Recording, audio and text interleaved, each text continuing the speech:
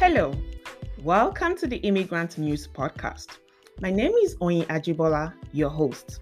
At iNews, we news about everything that not only affects the successful integration and settlement of Canadian immigrants, but also invite subject matter experts to share their knowledge with the aim of empowering immigrants with the right information and resources to make informed decisions in every areas of their lives in Canada.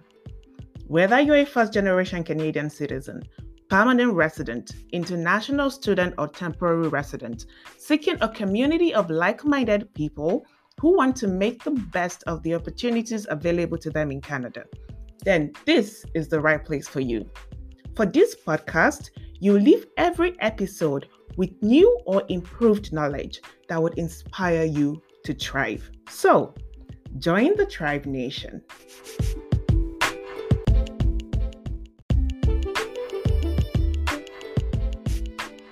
On December 14, 2022, David Aloba, a 5-year-old student of Samuel Boland School in Winnipeg, Manitoba, was bitten by a police dog when the Canine Division of the Winnipeg Police Department visited his school. The boy was taken to the hospital, where he received multiple stitches to his lower lips from a plastic surgeon. Winnipeg Police reported the incident to the Independent Investigation Unit of Manitoba, which is obligated to investigate incidents involving the police. However, the unit decided not to investigate the incident because David's injury was not classified as serious. According to the unit's website, serious injuries involve a hospital admission, dismemberment, or death. In an article published by CBC, an investigator from the unit was quoted as saying that although David was taken to the hospital, he was not admitted, and that the unit could still carry out an investigation if there is enough public interest. In response, Mr. and Mrs. Aloba authorized Novadoc African Community to release an online petition to gain public interest, and it received more than 3,000 signatures in the first few days.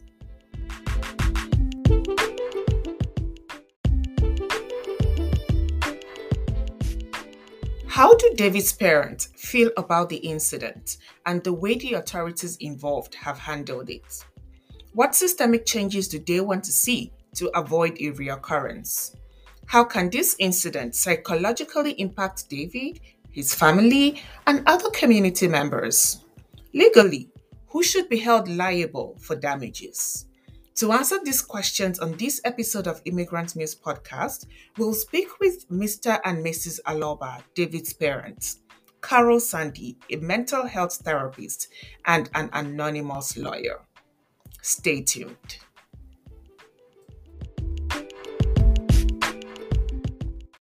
Welcome to the show, Femi. Can you please introduce yourself? All right, so thank you. My name is Femi Aloba, and I live in Winnipeg with my family. And yep. My name is Lara Aloba. Welcome to the show, Lara and Femi. I want to take you back memory lane to the event that occurred on December 14, 2022. From your recollection, how did the day go for you? Well, my wife got the call from Daniel's school, that there's been an accident and that he was involved with a dog bite. And of course, that was a shock because we did not even have any idea that there was going to be a dog at school. And she went there first. I joined her later on, and I saw Daniel. I saw him bleeding, basically. There was blood all over his shirt, and he was covering his mouth with a white cloth. And the first responders were there trying to support him and, of course, providing care, including the staff of his school. So from there, I learned that there was a canine display. And while the children were trying to take pictures with the dog, Daniel tripped. And, of course, the dog attacked. And that led to we being called and all that. So at the point, Daniel was transported to the hospital. I joined him at the hospital after about 30 minutes.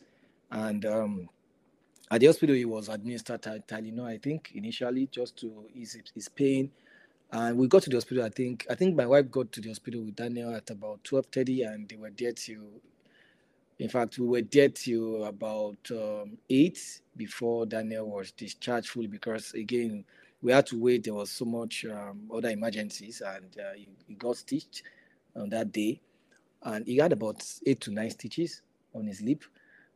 And yeah, it was a very difficult situation for us because it wasn't what we, of course, no one would expect that, especially that you did not also expect that there was going to be a dog on display and all of those. So for us as parents, it was a traumatizing one. It was really difficult to deal with, but we are thankful that it's not worse than it is, and we are hoping that we can move past this situation. And of course, Daniel also moved past the situation, and hopefully, there is not so much after effect of the bite. Let me just take you back a little bit. So you said you had no idea that the K9 division of the Winnipeg Police Services would be at the school that day. Is that a normal thing for the school to have such events and not inform the parents? No, the school would usually inform parents when there's going to be an event, and they've always done great by doing that. So I we are still amazed by why there was an event and we were not informed, or probably was it an emergency or was it unplanned or something. So that we don't know, and those are some of the questions we are also asking. And we thought that maybe if there was an investigation and there was a report, and of course we get to know why that happened and how that happened and all. So to clarify, would you say you understand exactly the events that led to your son being attacked by the police dog? No, we wouldn't say that. We do not understand exactly as it is, because what would give us a solid understanding is if we also had a report. And with that report, of course, that means that there's been an investigation, there's been an inquiry. And with that, as parents, that could have been given us a little bit of more understanding and sort of, I wouldn't say closure as it were, but something to hold on to and say, okay, fine, now we understand has been, but without getting anything of such, of course, it becomes even more difficult, and it's also short so much uncertainty as well as to how it happened and why it happened. Exactly. So let me go to your wife now. As a mother, I can't even begin to imagine the fear that you had experienced when you got the call from the school, and also not getting clarity about what has happened so far.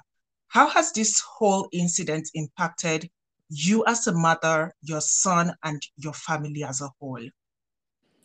Yeah, I mean, it has actually been so difficult for us, especially the first week it happened.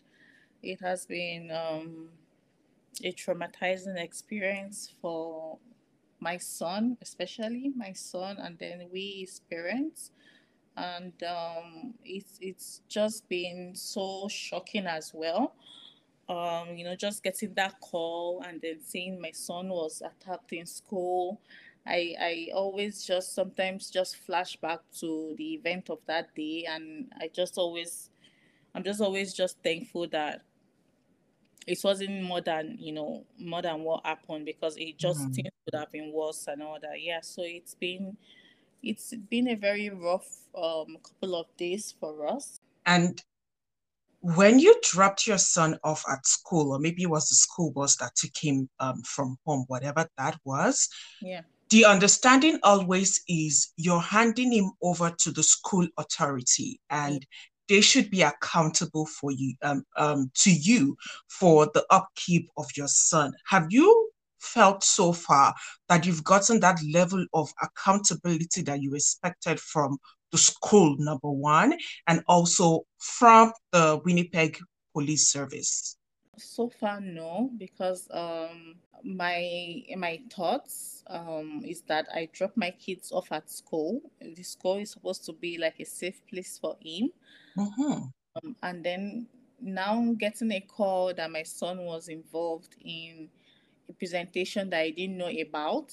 I mean, nobody told us about it. Nobody asked permission. No permission was taken. No consent was given about it. Yeah, so I don't think the school on their own parts have been very accountable and straightforward in that aspect. The police as well on their part, we are just like left in the dark so far. The way they've been handling the whole thing, no communication. We expect more communication from the police and also from the school as well.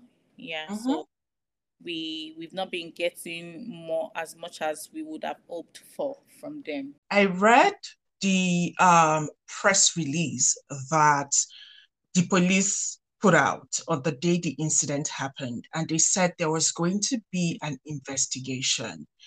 And from the recent article that I read on CBC, it appears that right now no investigation is going on. In fact, they have decided to close the investigation. What do you think about the whole process of one saying they're going to investigate and then closing or not going ahead with the investigation and not discussing that with you as the parents involved? That is one of the places where we had concerns, because having an investigation means that there's going to be reporting, and if there's going to be reporting on the situation, would also be knowing what transpired and how it transpired, who was negligent, and and of course who was doing their job right, and of course we would also know that based on the incident there should be some recommendations, and these recommendations would refer to how subsequent incidents will be prevented in the future. Because for us, we think it goes beyond our son just being beaten by a dog. For us, it's not like, okay, so this has happened. Yes, we are glad that it's not worse than it is. Of course, it is traumatizing for us, and it's difficult for them as well. And we know that he might also be having fear of dogs or probably of the police in the future. But hopefully, we can help him to deal with that and get out of that situation. But what about other kids out there? What about other members of the society? This is our own stand. This is where we're coming from. If there was an investigation, if there was a looking into the matter, we believe that there should be some recommendations that would speak to this kind of situation in the future, so that we can prevent it from happening. So that's where we're coming from. Yeah, and that's absolutely understandable, because being an immigrant myself and reading about that, I kind of feel some kind of fear that for the situation to have been handled the way it has been handled, and there's no accountability, how am I sure that my own child would not have to experience this? My own concern also is how this could impact your son in the future if he doesn't get the appropriate support, psychological support that he should get at this stage to help him deal with this issue. And I hear you say that you have this as part of your fears as well. Correct. So moving forward, to avoid a reoccurrence, what would you like to see as steps towards accountability? The first thing we would want to see is that the case should be reopened, and there should be a proper investigation, not a subpar gloss over sort of. And following the investigation, of course, we believe that there will be some recommendations as to what actually, based on what happened, and how they intend to mitigate against that in the future. And from those recommendations, we as parents, and of course, we know that not just us right now, there are quite a number of concerned citizens and groups and organizations that are also weighing in on the matter, would also be looking at what recommendations or what process or procedures will be in place for dogs or for service dogs who will be in public places. So, and of course, we know that these service dogs are also police officers. So, what would you be doing to if they are not in the line of duty, like active duty, trying to track down probably an aggressor or a criminal? How do you intend to keep the public safe while also maintaining law and order and doing the good work you are doing? Because of course we cannot take away the fact that without the police, community or our environment would be very much unsafe for us to actually live in. So they are doing a great job of that. So Absolutely. so those are the things that we want to see as from the place of accountability. And again, from what we learned about the degree of classification of severity for which there would be an investigation when there's this kind of an occurrence. So for our son, it was said that it is not a severe injury because he was not admitted or something. How severe do you want an injury to be, especially when we speak about a child? Yeah, a minor. A minor. So, would you say the threshold of pain for an adult is the same as the threshold of pain for a 5-year-old? Could we have any basis for that? No, I don't think so. So when you say severity of the injury, there should be a caveat to that, I believe. And those are the things that we are looking at right now and seeing how there can be some level of accountability and response from the bodies that should be doing what they should be doing. So we'll be very much satisfied if all of these are looked into. And of course, if Daniel and also the family's psychological and emotional stress and trauma is also being considered in the recommendations that we put forward. So yeah, that is where we are coming from. How is Daniel doing right now? I hope he's feeling much better. Yes, is actually much more better now compared to the first few days when the incident happened. Yeah, he's adjusting well, although we will definitely try to get him into some sort of therapy.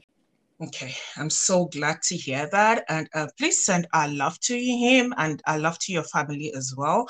We hope that this situation is resolved to the satisfaction of everyone that is involved.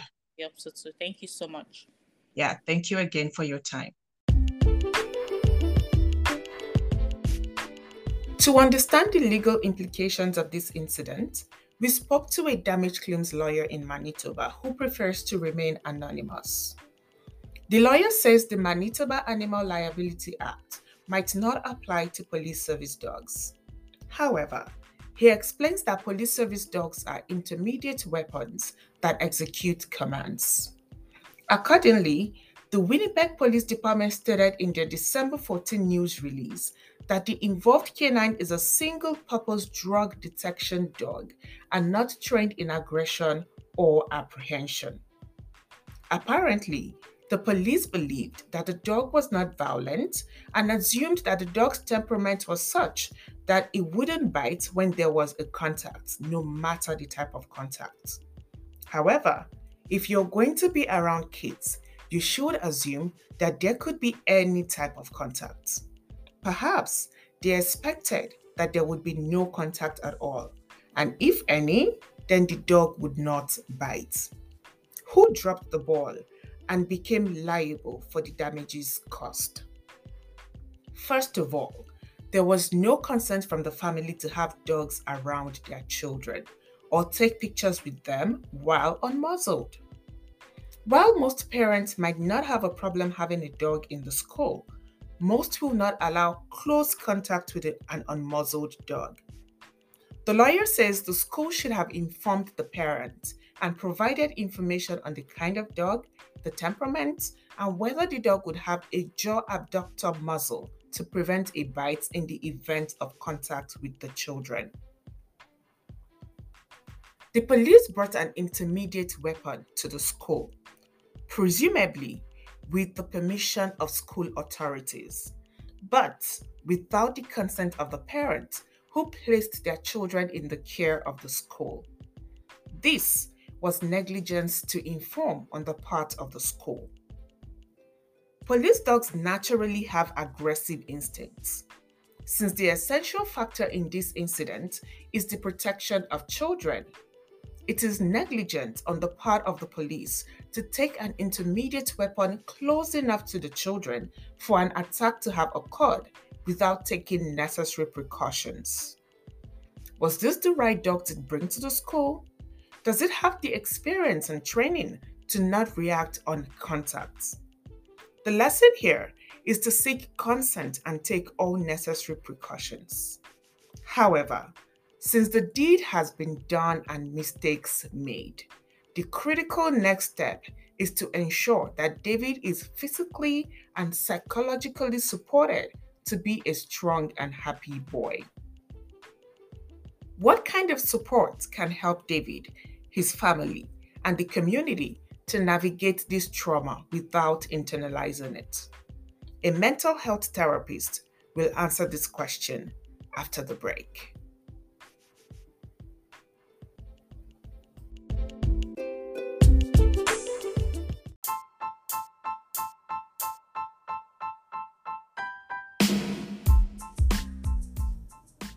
Are you an immigrant looking for an active community of other immigrants to help you navigate the Canadian system and culture?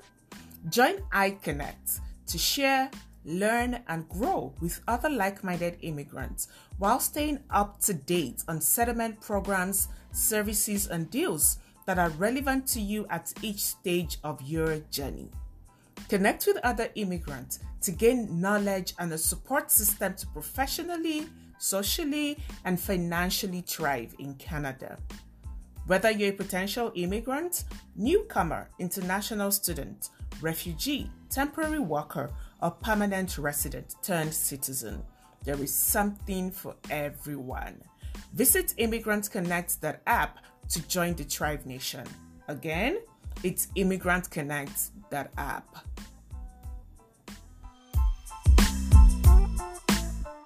My name is Carol Sandy. I'm a couple and family therapist. I am the owner of From Invisible to Visible Therapy, which is a clinic, counseling clinic for people of color who want to work with clinicians of color. Thank you for that introduction, Sandy. How do you think this incident can impact the mental health of David? That's the child involved. So I'm just going to be very clear. David experienced a traumatic incident, and traumatic incidents are anything where one is afraid for their life and their safety, right? And so in that moment, we want to just hold that and be mindful of that. And when we think of a young child in this incident, we know it takes time for them to make much longer to make sense of a situation like this following. So when we look at mental health in children, it's defined as interpersonal security, a sense of being loved, protected, or cared for, right? And we support them to understand their mental health, how they think, feel, and behave through social interaction. So in this case, David clearly was in a place where he would expect to be safe, right? Which is probably why he decided to interact and take the photo or be around the dog. But then there was a sense, because the dog attacked, he was no longer able to protect himself. And I'm guessing in the incident, maybe somebody came and helped him and, pulled him away, or was whatever the case may be. But he experienced a distressing incident. And that has the potential to really kind of disrupt our ability to function well in our home, in school, or in social situations. So in general, when we look at that as a whole, that's really an understanding of both mental health and how that incident has probably likely impacted his safety, his surrounding, and it probably impaired his judgment of understanding what is safe, what is not safe. And again, the job of our parents is to help children to feel safe in the world that they're in. And so what will now be required is that they take that extra step now to ground him and support him through that. Never mind not taking into consideration their own fear and frustration, and also not feeling supported. So it's the mental health of David that has been impacted, and likely, of course, of his parents. Absolutely. And we naturally feel a sense of safety around the police. And being that it's a police dog that attacked him at this point, do you think that could lead to extra mental health issue for him and later some fear and insecurity issue around police later in the future?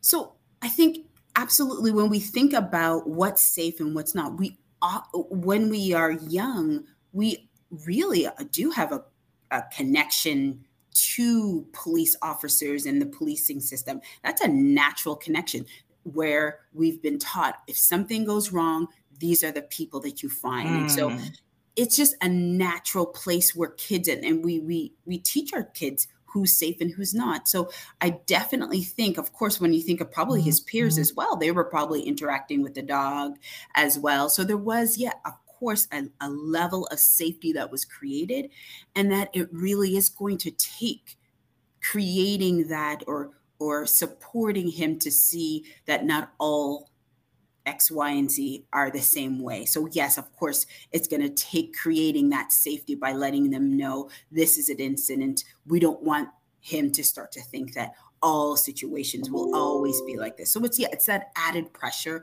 to have to create that new narrative that is probably has been interrupted given their circumstances. So how do you think the parents can support him moving forward? So this is going to be, imperative that they remain attentive to David's emotional well-being, and that of their own as well. And so it's going to be likely that it's going to be some difficult days ahead, if not already, that they've experienced, and they need to try as best as they can to prepare and plan for that. So incorporating, obviously returning back to school, being around his peers. And so putting those plans into consideration may require them to kind of think of what are some fun activities David needs to incorporate. How do we help him to create coping statements that again will help him to ground himself, and they also will have to take into consideration making note of unpleasant emotions that he might be experiencing. So it all requires a constant sort of assessing and evaluating and paying attention to how David is showing up. And that's going to be also the responsibility of his teachers and those as well too, to be a supportive base for him. Because again, school for all of us at a young age is a safe place.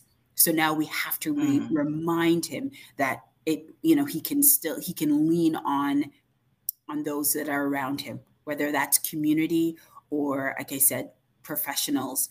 That can also help. If there might be a need for him to begin some help with a professional, that can help him to manage negative thoughts or emotions. And so that's going to be all part of the plan. Yeah, thank you for providing those tips for the parent to help in supporting him. You mentioned the impact that community members can have also and integrating him back into the community, the school and all. Now, let's talk about the impact this incident would even have or could have on community members, people that belong to minority group. Watching how this is being handled, how can it impact them mentally and in the way they feel accepted and treated equally in Canada? So good. Great question. So important. I'm going to start with just when we work from a trauma-informed approach, we have to also work from a race-informed approach. And that is something that we can't just only consider as training for organizations and then not to walk it out and take it into consideration. So I'm just going to even just begin with that all of the various organizations, these institutions that we work with, we really need them to show up beyond just sitting through a training, right? And so this is why it's so important for us to be aware of what needs to be handled and that it needs to be handled well and respectful. So when we send our children to school, we place hands of trusted professionals, first and foremost. And we have expectations that they will be cared for appropriately, protected, and that there will be accountability. And so when we think about our visible minority communities, we we struggle with trust because we have a history.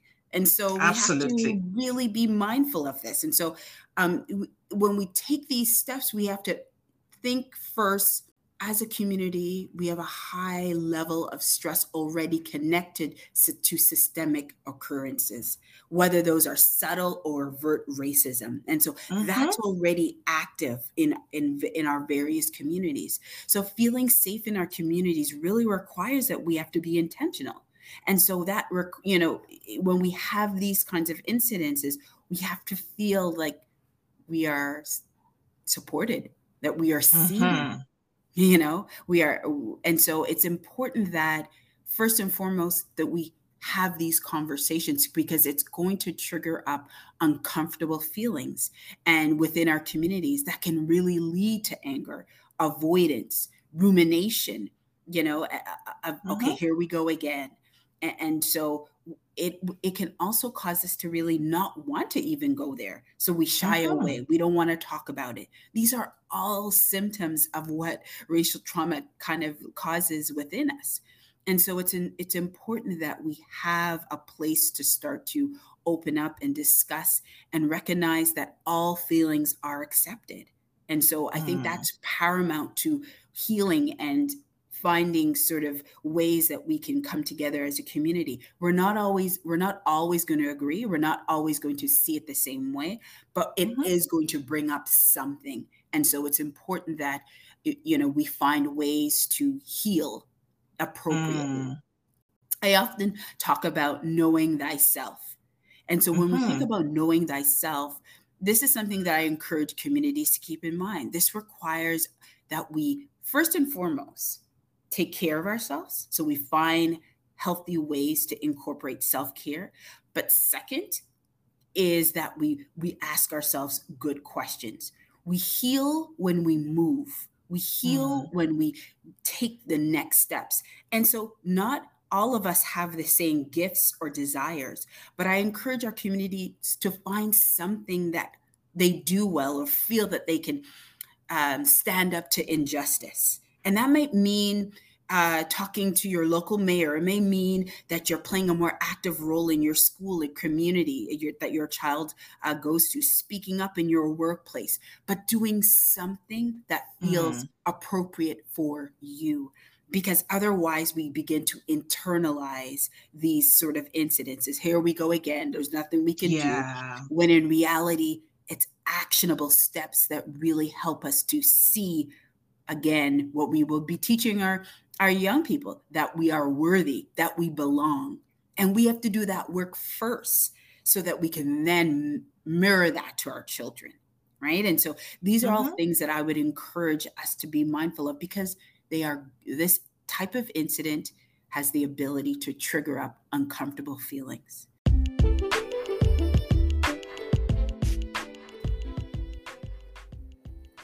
Immigrant Muse reached out to the Winnipeg Police Department to inquire about the current status of the case, but we were referred to the December 14 news release on their website. Efforts to obtain additional information from the Louis Rios Code Division and the Independent Investigation Unit of Manitoba have yet to receive any responses at the time of this recording. What do you think about this incident and how it has been handled? Has it impacted you in any way? I hope you've learned a thing or two about how systems can sometimes work in Canada and how you can play an active role in building a country where everyone feels seen, heard, and welcomed. Do you have a story you would like us to highlight on the show? Please send us a voice note using our Anchor link or email info@immigrantmuse.ca. Until next time, this is Oyin Ajibola for Immigrant Muse.